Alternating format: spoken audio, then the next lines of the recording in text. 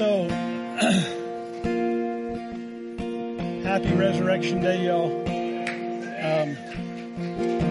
So I want to invite you into this moment, because an invitation is what we need to enter into this moment of communion. Because sometimes we don't see it as a celebration. We see it as an activity we do. And we see it, if you grew up in certain religious places, that it's every week, it's, and you can only receive it from certain people and all that kind of thing. And so we take it and put it into a compartment in ourselves. This just becomes a thing to do.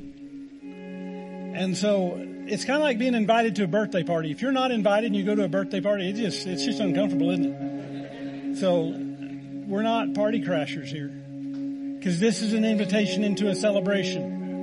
And it's a celebration of Jesus and His love for us. He saved us with an outstretched arm. Not only one, but two. And so this celebrates our oneness with Him. And it's our oneness with the Father. In John 17, Jesus prays a prayer just hours before they come and cart Him off to be beaten and to serve His passion. But He prayed for us in John 17. In John 17, He says that we may be one with Him as Jesus was one with the Father. He says that about us 5 times. And 5 is the number of grace. That's amazing, isn't it? Amazing grace. And so that Last Supper, that last Passover meal that Jesus was celebrating with His disciples, what He had learned in His 33 years on earth as a man, what He learned and what He began to see is that people weren't celebrating the Lord's Supper. People weren't celebrating the Passover like they once did with passion. He was seeing that. And He was seeing that people just held it as a common holiday. The word holiday comes from a word that means holy day. And so people were finding it common to have this holy day. It was just another thing to do. It's just another spot on the calendar in their year, which goes against it goes against the word holy. Holy is being set apart. Holy is being put outside what is common. Amen.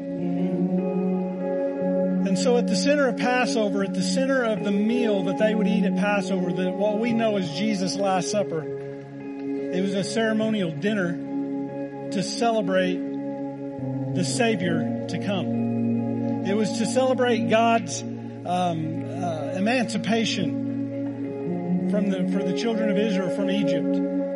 They were freed during that time of Passover. So when you go to a Passover Seder, or when you have a Passover Seder, during the meal, there are 4 cups of wine that are poured. The first one is the cup of sanctification. The second is the cup of deliverance. The third one is the cup of redemption. And the fourth one is the cup of praise or rejoicing. And so when Jesus poured the third cup that night, sitting at that table, He was saying, I'm going to be this pretty soon. This third cup, this cup of redemption, it is me in just a few hours. It's me. The blood and the body that is represented there at the Seder meal. And He's telling them, I'm going to be this third cup, this cup of redemption. This redemption from all of your past. All the way back to Adam, He said, I'm going to pay the price for all of that. I'm going to pay the price for all of your now, all of your present. And I'm going to redeem all of your future. How many of you know we still mess up? But the thing about it is He's redeemed us, and we've got to come out of that mess up. We got to turn from that mess up and come back to the redemption. And so that was what Jesus was doing that night. telling them that he was the cup of redemption. And even though Jesus revealed and instituted the commonness of what was happening in his realm and what he was seeing, he said that for his Jewish believers that were sitting there at the table in 30 AD. In 54 AD, the Apostle Paul, almost 25 years later, the Apostle Paul reinstated it to the Gentile church. And that's us. Unless you got Jewish blood in you, you're a Gentile. And the Apostle Paul did that. He instituted to the Gentile believers in 54 AD, and he called it communion. It wasn't called communion up until this point. And Paul called it a communion. And again, what Paul was seeing is that people had made it common. And it was just, what they did was just run of the mill. It was typical. This is what we do every year. And he saw that common thread that we had through just making it common. He said this is 1 Corinthians chapter 11, verse 27 through 29. It says, the Apostle Paul says to them, it says, therefore, whoever eats this bread or drinks this cup of the Lord in an unworthy manner will be guilty of the body and blood of the Lord. But let a man examine himself, so let him eat the bread and drink of the cup. For he who eats and drinks in an unworthy manner eats and drinks judgment to himself, not discerning the Lord's body. He said a lot of words there, but the key words there is in an unworthy manner. The word unworthy means to lessen the value. He said anybody who lessens the value of the body and the blood, the symbolism, the representation of the body and the blood, he says you're guilty of not discerning the Lord's body.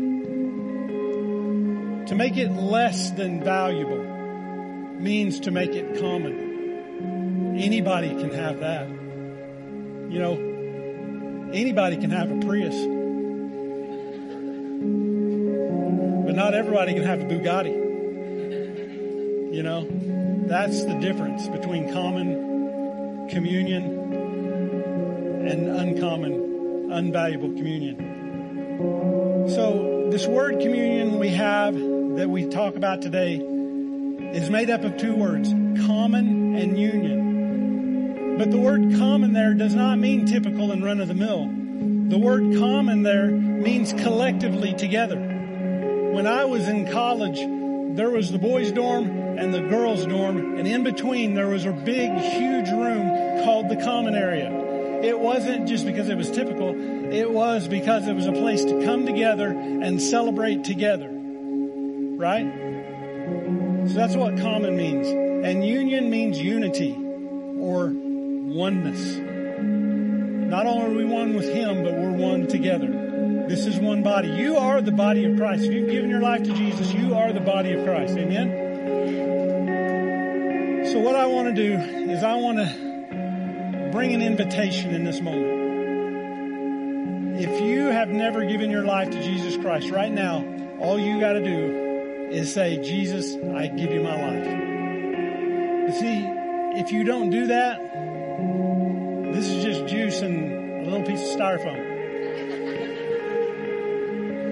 But if you've made Jesus Christ the Lord of your life, it turns to something different. Not that this actually becomes the body and blood of Jesus like some teach, but it says I've been made aware and I discern the body of the Lord. And this brings me healing. This brings me prosperity. It brings me what I need. It fills in all the gaps. It saves me, makes me whole.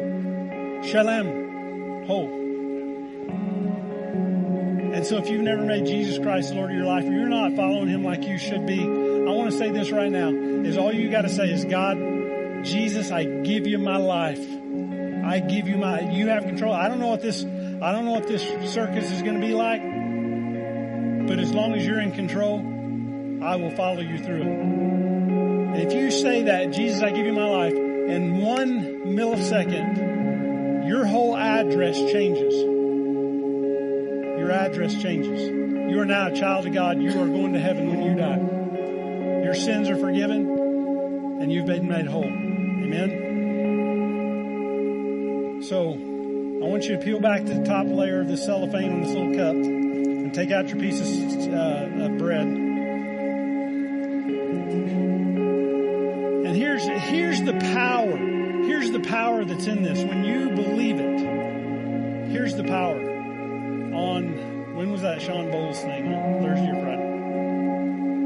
Thursday night, we sat in front of the TV and watched a Seder meal on TBN. It was a live Seder meal, and then at one point we all took communion together. The biggest communion ever. Millions of people taking it at the same time. Lynette had been sick. She came home from Texas last week, and she was pretty sick and had a bad cough and stuff like that, to the point to where I sent her to the other room.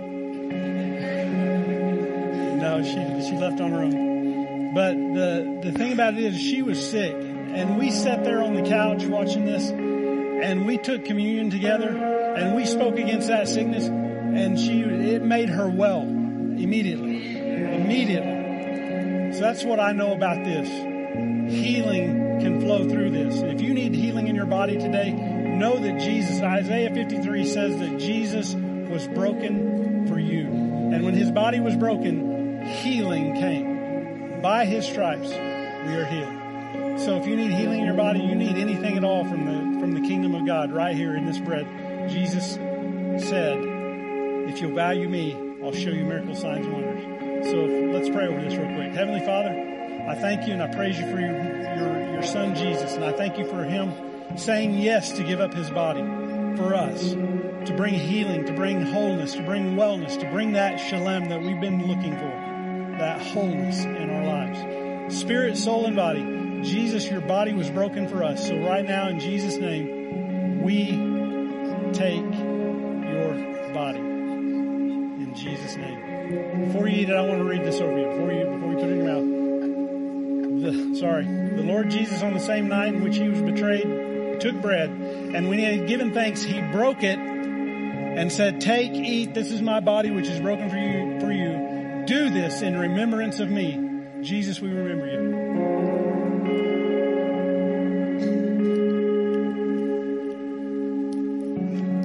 I'll read the scripture first. 1 Corinthians 11:25 goes on to say, in the same manner he took the cup after supper, saying, this is the cup of the new covenant in my blood. Do this as often as you drink it in remembrance of me. He was saying, in remembrance of me, know that I have poured out my blood. Know that I have given you, I have paid the valued price of each and every one of you. So Father, thank you so much for this fruit of the vine. God, we thank you that this represents the blood of Jesus, and it ratifies, it seals, it pays the price and seals everything that we ever need and everything we could hope for in you. In Jesus' name, amen. Go ahead and drink.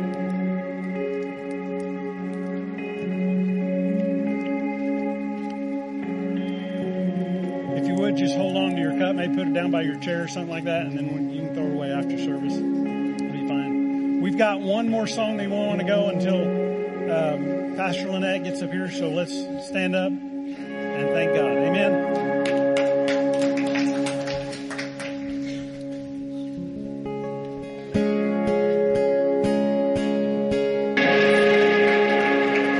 Thank you.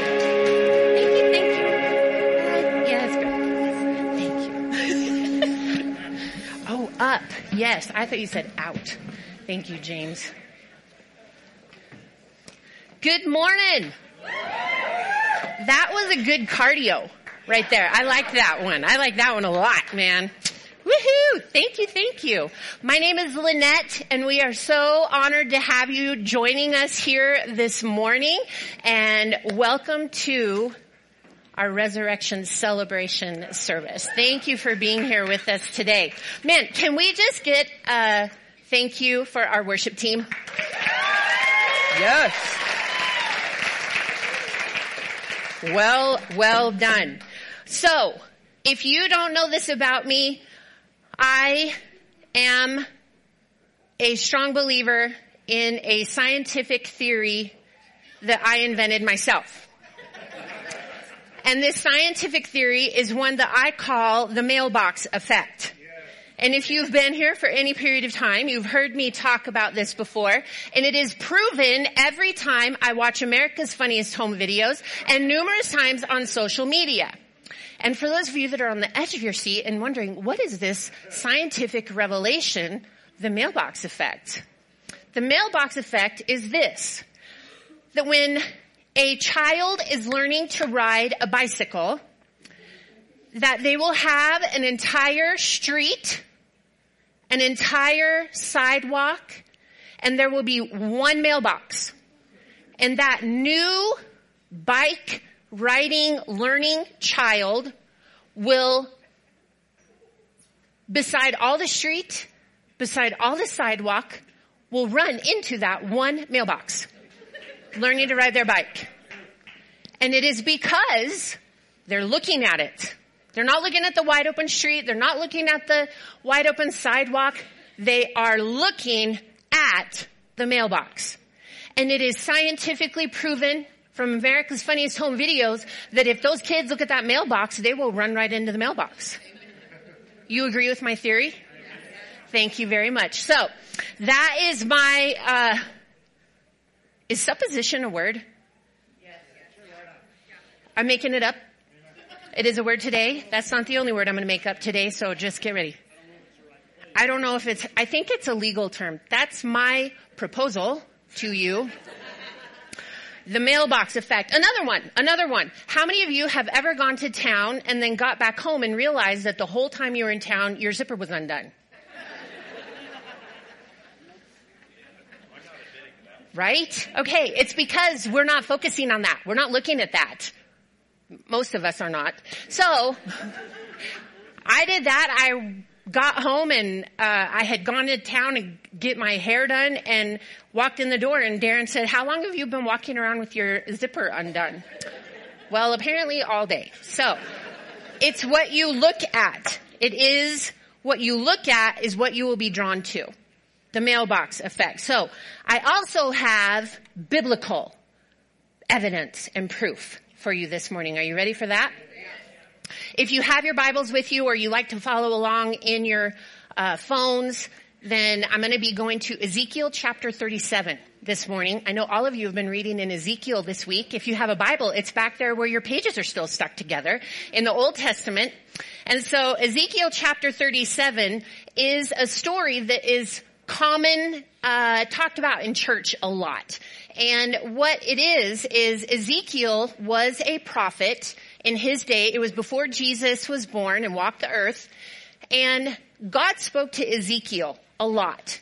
And during this particular chapter, what is happening is that Ezekiel says that the Spirit of the Lord came to him and that by the Lord's hand took him to a valley of dry bones. And now some of you are like, okay, I have heard this before. So, God, by the Spirit of the Lord, takes Ezekiel to a valley of dry bones. And Ezekiel is looking at this valley of dry bones. And what he says is there was a lot of bones. And Ezekiel makes the observation that they were very dry. So, in Ezekiel 37, in verse 3, he says this. And he, God, said to him, Son of man, he's addressing Ezekiel with this title. He says, Son of man, can these bones live? So I, Ezekiel, answered, O Lord God, you know. And again he said to me, prophesy to these bones and say to them, O dry bones, hear the word of the Lord. God says to Ezekiel, can these dry bones live? And if you've been here for any length of time, you also know that I will say that if God asks you a question, it's not because he doesn't know the answer. God is asking the question because he's wanting you to identify what you're looking at. So God asks Ezekiel the question, can these dry bones live? And what he's doing is he's using this question as a way to evaluate the focus of Ezekiel's heart. And Ezekiel answers one of the most, I think, intelligent and deeply thought out answers in the scripture. Oh Lord God, you know. I feel like that's safe. He gave the safe answer when he said, Lord, you know. So Ezekiel speaks to God and tells him this. God's not asking him that, remember, because he doesn't know the answer. He's looking for Ezekiel's response. Now, I'm going to put a slide up here, or I'm not, Brad is going to put a slide up here, and I don't want you to answer out loud. Look at your neighbor and say, shh. Okay, go ahead, Brad. My question is, what do you see? Shh. Remember, shh. Now, the reason I say don't say anything out loud is because if you were here for Chip Brim, how many of you were here for Chip Brim? This is where we got this idea. Is if you weren't here for Chip Brim, you're looking at this and you're saying, I see a black dot, right? But if you were here for Chip, you would realize that the black dot is the smallest thing on the screen.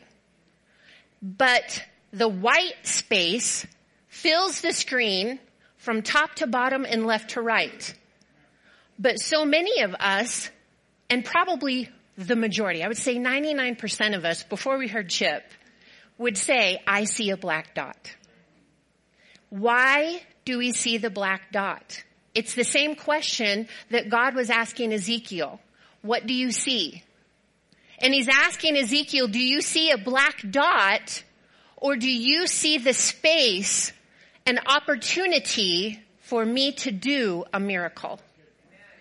That was the question that he was asking him. So, he's asking him, is there space for my spirit to move? And again, Ezekiel, being brilliant, says, Lord, you know. And some of us might say, well, it was easy for Ezekiel to say that because, it's just easy for some people to hear God. He was a prophet. He just heard from God. Well, their life is easy. They could fall backwards into a bucket of crap and come out smelling like a rose. We think, well, it's easy for them. But if we take just a quick minute and look at the history and look at what was going on during the time that Ezekiel was speaking, this is a time that Israel, God's people, their nation, had been cast out of their own land. The land that God had promised to give to them and that they had walked into and lived in for centuries, now they have been run out of, and for all intents and purposes would be like what we know as refugees today. There are people without a land. There are people without a home. They have nothing. And for centuries before this, God had been speaking to his people and calling them to repentance because his people had gotten so comfortable in relying on their own resources, in doing things their way, in forgetting their roots and where they came from, forgetting the God who gave them the very ground that they walk on. And they had gotten so comfortable in the culture of that day that they had even begun worshiping the idols.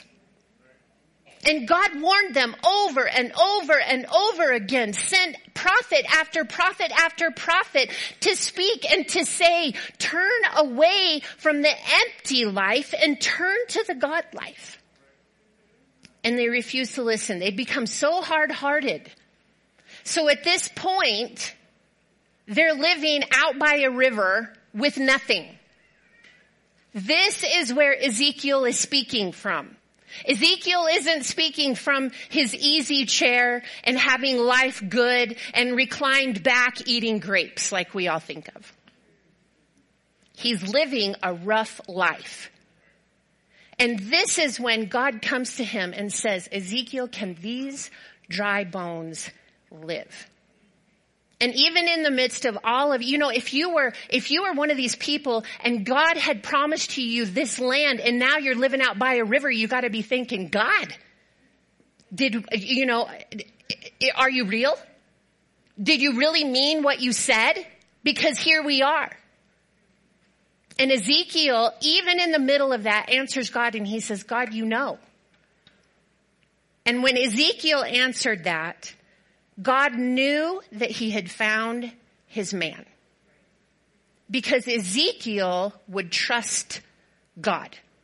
In spite of what he saw and in spite of what everything looked like, Ezekiel would trust God.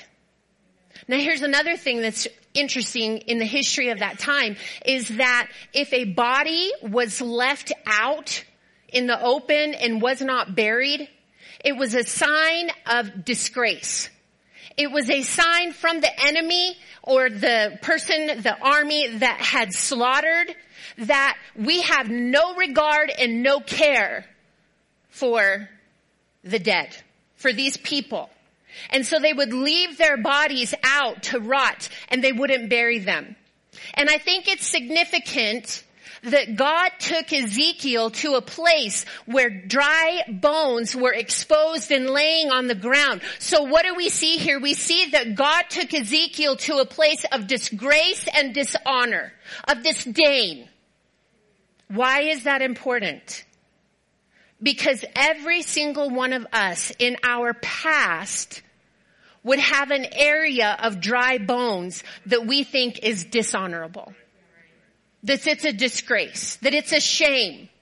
Those things that we hope that when we come into church and we put on our pretty church clothes that nobody would know about. The things that we hope, if I have a Bible that's big enough, even though the pages are all still stuck together with that really pretty gold trim, if I have that, then maybe it will chase away this feeling of regret and shame on the inside of me, because the exposed dry bones constantly remind me of the shame and the regret and the guilt from my past. It's also those areas where we feel we prayed, we stood in faith, we believed God, and we didn't get the answer that we wanted. And do we feel shame? Do we feel embarrassed? Because we think, if God didn't answer my prayer, did I do something wrong? Is it my fault? Because we know that it's not God. We know that God is good. So what is wrong with me? It's the dry bones. It's the exposed dry bones.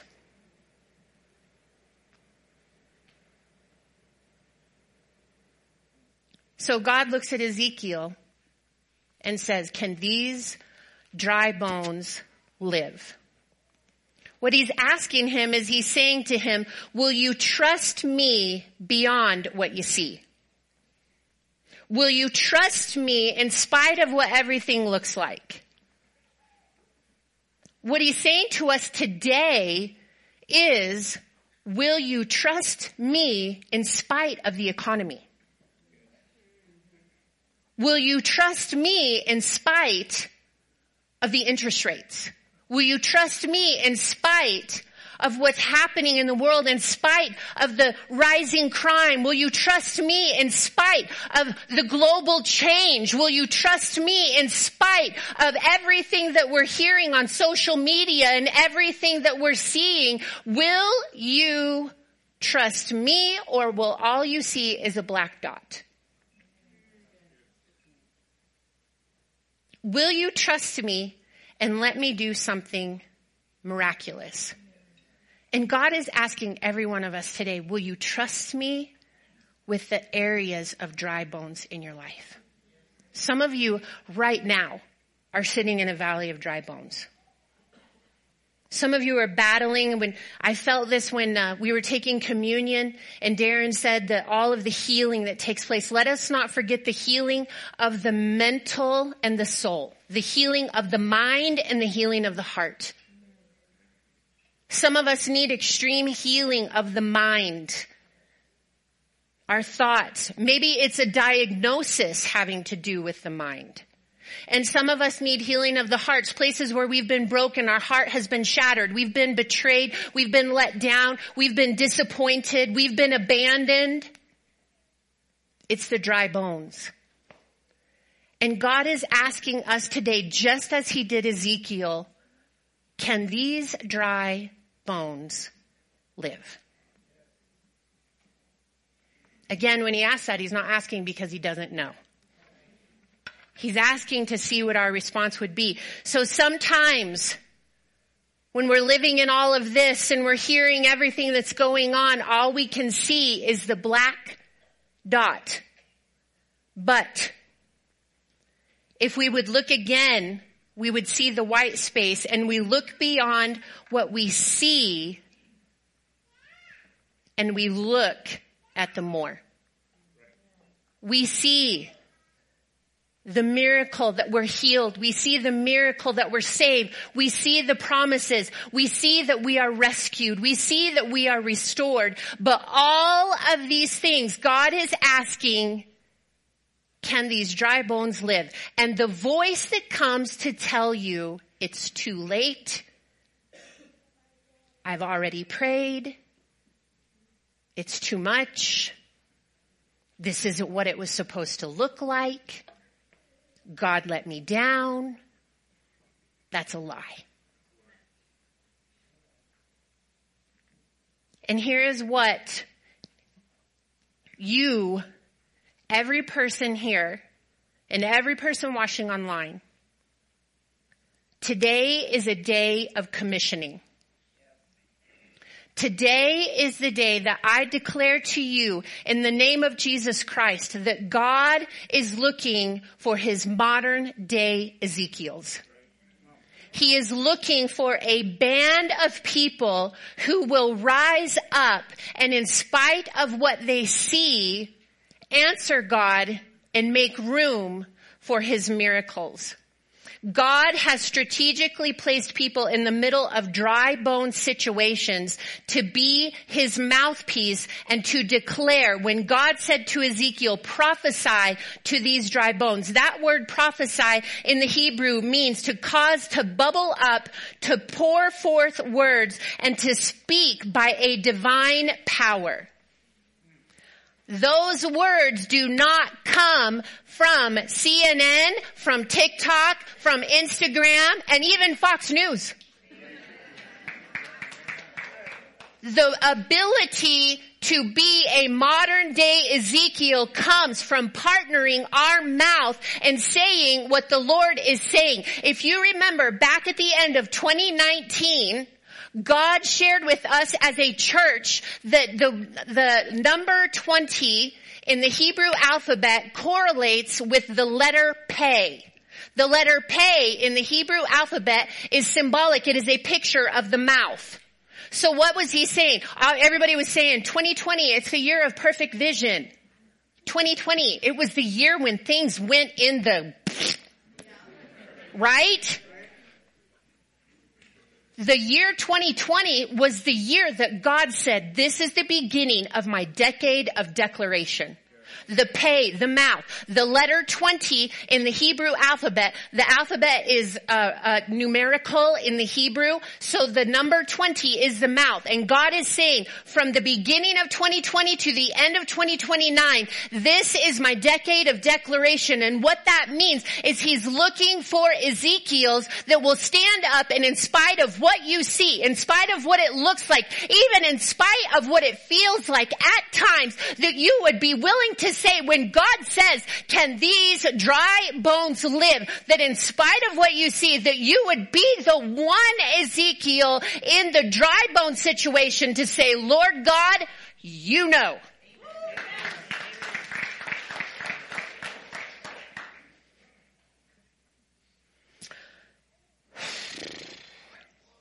Verse 7, Ezekiel prophesies to the dry bones and they come together. And they're covered with skin that says that the sinews come on them. Can you imagine watching that happen? I mean, it says that there became a rattle. And he could hear the very dry bones clinking together and then coming together in the form of bodies. But it says that there was no breath in them. So God speaks to Ezekiel again, starting in verse 9, and it says, also he said to me, prophesy to the breath. Prophesy, son of man, and say to the breath, thus says the Lord God, come from the four winds, O breath, and breathe on these slain that they may live. God speaks to Ezekiel and he says, first, he says, prophesy to these dry bones. Okay, most of us would look at that and go, that's ridiculous. Because they're not just dry, they're very dry. They're not just dead. Look at your neighbor and say, they're dead sure enough. That's what that means. But Ezekiel did it. Now God is saying to him, prophesy to the breath. In the King James, it's translated, prophesy to the wind. That word, breath or wind in the Hebrew, is the word ruach.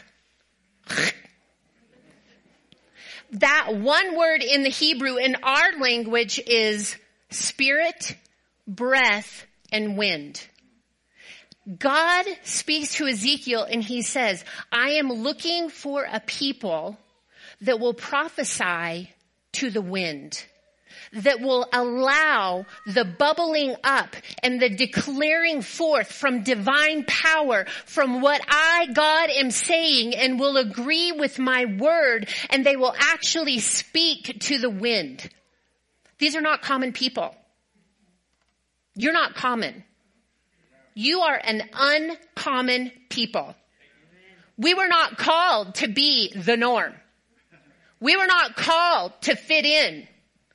So if it feels uncomfortable and you feel uncomfortable in your own skin sometimes, welcome to the Ezekiel life. That's who we're called to be. So God speaks to him and he says, prophesy to the breath. Now this is the second time that Ezekiel is going to have to prophesy. And I wonder, how many times do we give up too soon? How many times are we willing to prophesy to the bones? How many times are we willing to walk in faith and to pray the prayer and to do the thing, but we don't see a result? And when God says, prophesy to the breath, prophesy to the wind, we've already walked away and we have created a theology. We have created a system of belief that says God doesn't do miracles anymore. Or God doesn't do miracles for me. I can watch him, I can pray for other people, but God doesn't do it for me. And the minute that we begin to partner with the what if, or if God wants me to have it, if God wanted me to have it, he would have done it when I prayed. If God wanted me to have it, it would have already come through. If God wanted me to have it, what if God, or would God, or will God? The minute that we begin to speak that and declare that, we are partnering with hopelessness, and all of the dry bones have just come and piled on top of every bit of hope that we had. The resurrected Jesus Christ is proof that God wants you to have it.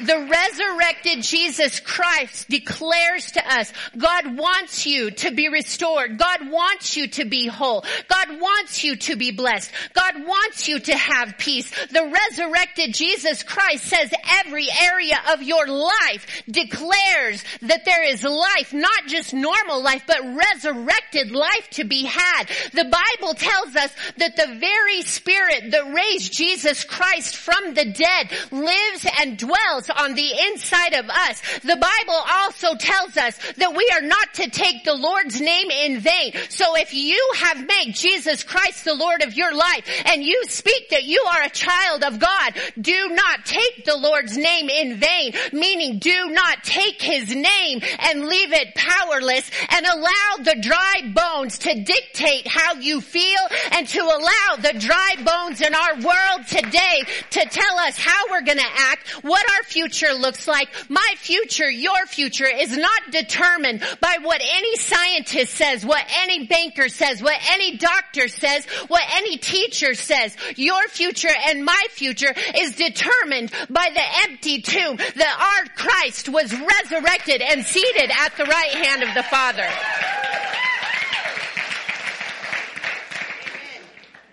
Where are God's Ezekiels?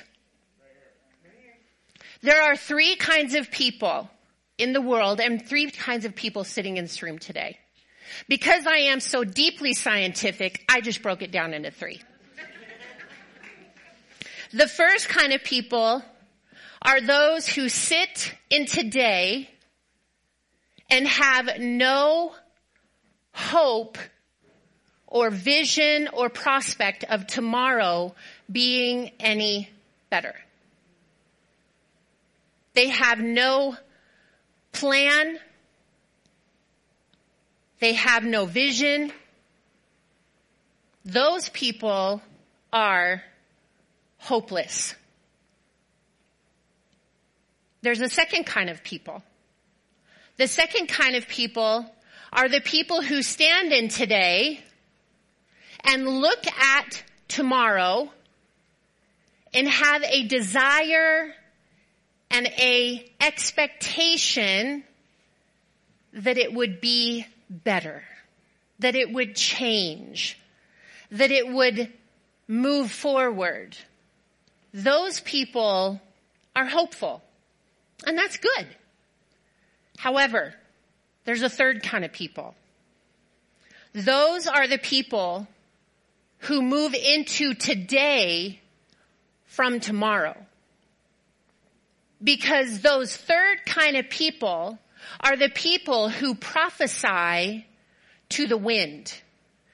They have spoken by the Spirit, the breath of God, to the wind, and they have declared forward the goodness and the plan of God to any dry bones, and they move into today from tomorrow knowing what the word of the Lord has already been declared and the seeds that have already been planted. So moving into today, they're walking in the goodness of the declaration and prophecy that has already been declared in days past.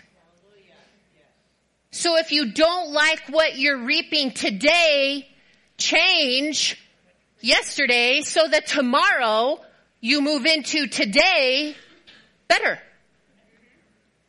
That's science. We move in today overflowing with hope because we prophesied to the wind by the breath of the Spirit.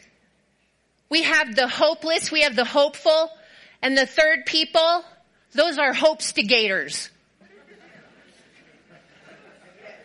Darren said I could make that up. So I'm going with that. I found out that I'm an instigator. I didn't really know that until, well, I kind of knew it because I would instigate. I would encourage our son to do stuff that I knew that probably was not socially acceptable. And then Darren would tell him, don't do that again. But I would do it. It would be funny. I also do that to my coworkers. I do that. I did not know that I was an instigator, but I'm really good at it. I am a good instigator. And I love watching what other people do that I have instigated them to do. And then when they get looked at through the side eye, I think it's really funny. And then when they come back oh my gosh, I cannot believe I did that. I know, it was great. You should do it again. You go. That's an instigator. God is looking for Ezekiels to be Hope-Stigators today because it's not enough that we are just hopeful. Here. Okay. So here's the thing.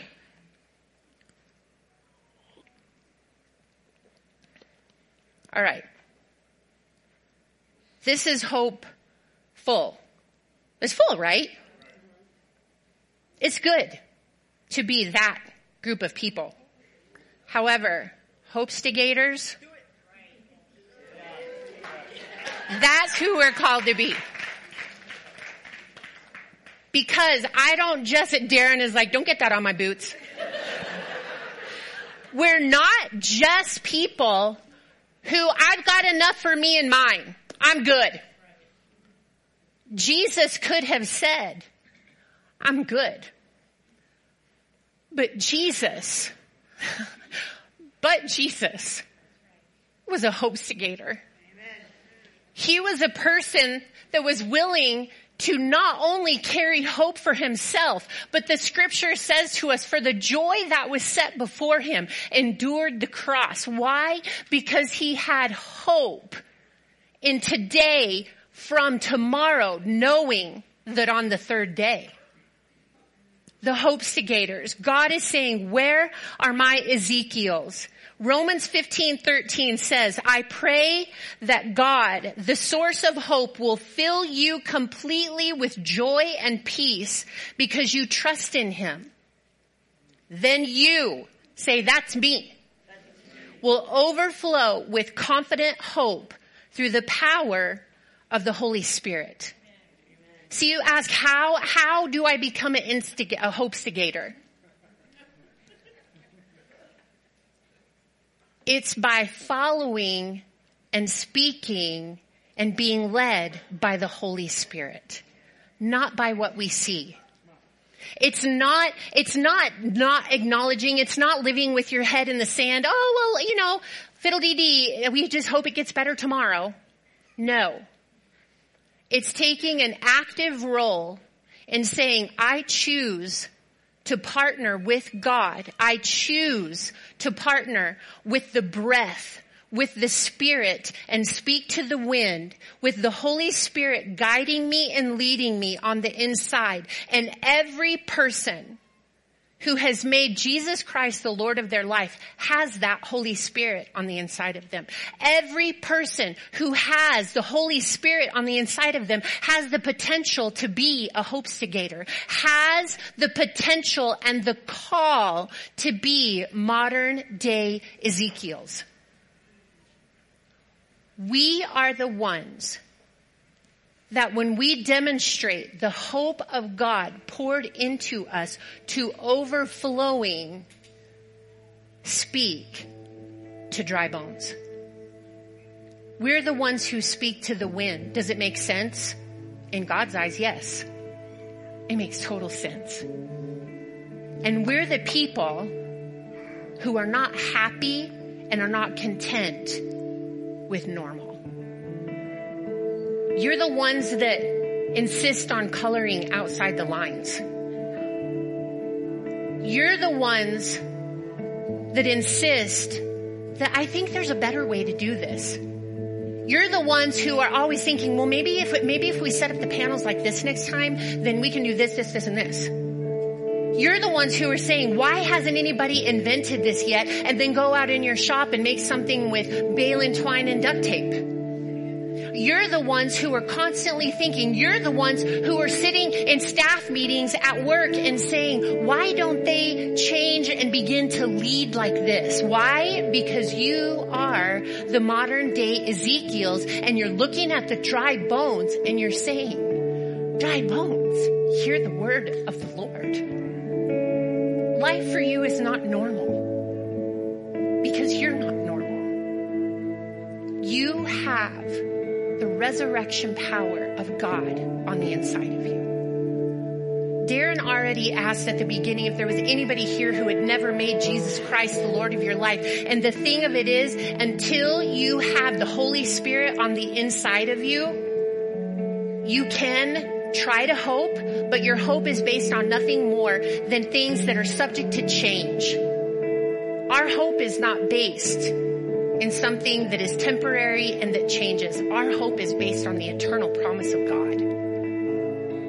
And if it's not good yet, God's not done yet. We're not people who are ashamed. We're not people who are embarrassed to pray big prayers. We're not people who want to hide or pray prayers that are common or prayers that can be answered by the change of the economy or the change of the job market. That's not the prayers that we pray. We pray prayers that cannot be answered other than a miracle of God. That's Ezekiel's.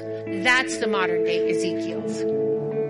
So this morning, I felt that the Lord said, today is a day of commissioning. And for everyone who would say, I accept the invitation to be God's modern day Ezekiel, I'm asking you just to put your hand on your heart. If God is impressing you to do something else, if you need to get on your knees, if you want to stand up, if you want to shout, whatever it is, I am encouraging you in this moment of commissioning. You do what you need to do between you and God to say, when God says to you right now, where your life is, where your family is, you don't know what your future is. You don't know why this happened to you. You don't know why the disappointment. You don't know why the devastation. God is saying to you right now, will you be my modern day Ezekiel and stop looking at the black dot, stop looking at the dry bones and look at the opportunity of God to do a miracle?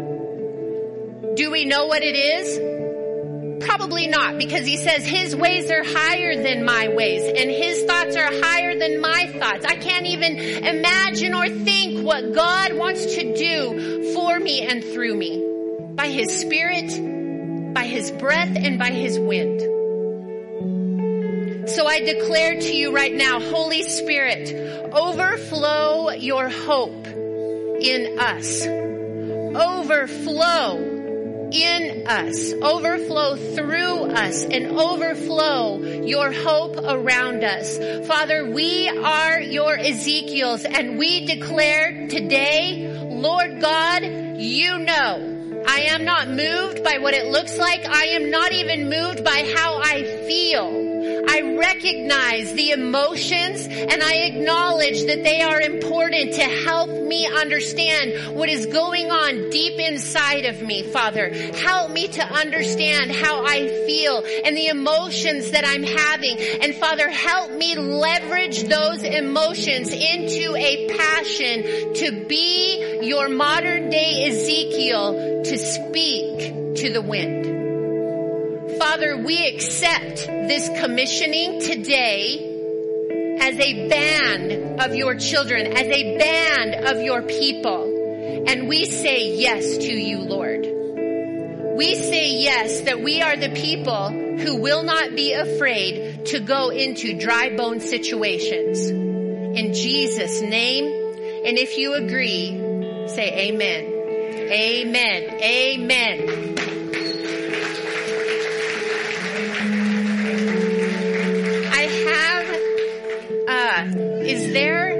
Is there anyone here who either your first name or your middle name is Al? And I'm not sure if it's Albert or Alfred. Alan? Okay, and you go by Al? Okay, is there anybody else? There may be somebody watching online. Is that your first name? Alan? So, God wants you to know that when he speaks of you from the heavenly realm, when he is sitting on his throne and he sees you, Alan, that he doesn't call you Alan. He calls you his son. And God shared your name with me last night, and I said, Lord, what is your heart for Al? And he said, I want him to know that when I speak of him, and I speak of him to the angels, he needs to know that, first of all, he sees you, and he knows you, and he is proud enough of you to say to all of the angelic beings in all of heaven, that's my son, and I'm pleased with him. Thank you for being here today, Al. I was taking a big step, so I'm glad you're here.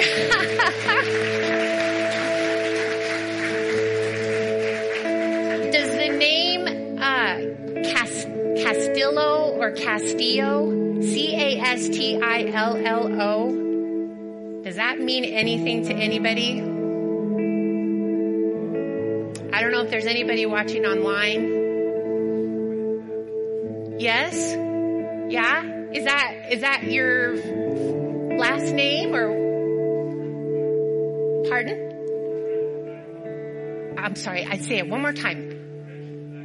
Friends from back home. Okay, interesting. I know this is like super weird, but I just need to look at your face for just a minute. Yeah. So these friends from back home, are they close friends of yours? Yeah. So I feel like, are you going to be seeing them anytime soon, or do you have any plans to see them? Yeah.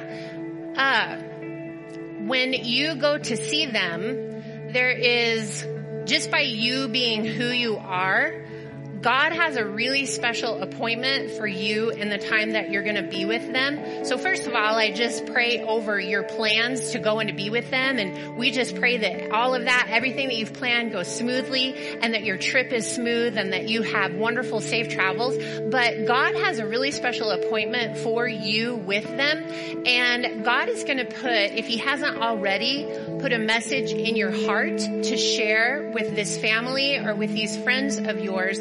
And it's going to be a word of encouragement that this family or these friends are really going to need at that time. So God is wanting you to really be bold when you go to see them, and he's asking you to take a big step out and to be really bold with your encouragement to this family, because they're going to need that at this time. I'm not saying anything that there's anything bad for them. That's not what I'm seeing, but there is a pinpoint, because it's important for them to know that God would take the time to send you to go to them. This isn't just a social trip. This is an appointment trip. So be listening and looking for what God has for you there. Yeah? Good. Thank you.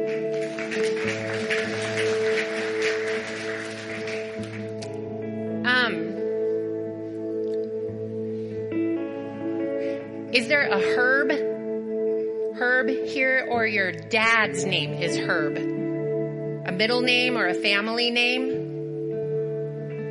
Herb or Herbert? Okay.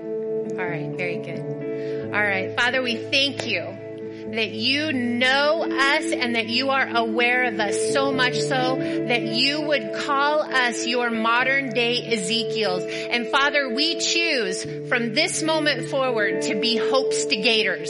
And we thank you in advance. Today, we declare that there are miracles, signs, and wonders that are going to be done through us by the breath of God being spoken through us by your Spirit, and that we will move into today from tomorrow expecting with joyful expectation, filled to overflowing with your hope, because we are your Ezekiels. And we don't look at what we see, but we look at opportunities for miracles. In Jesus' name, amen. Amen. Bailey, come on up.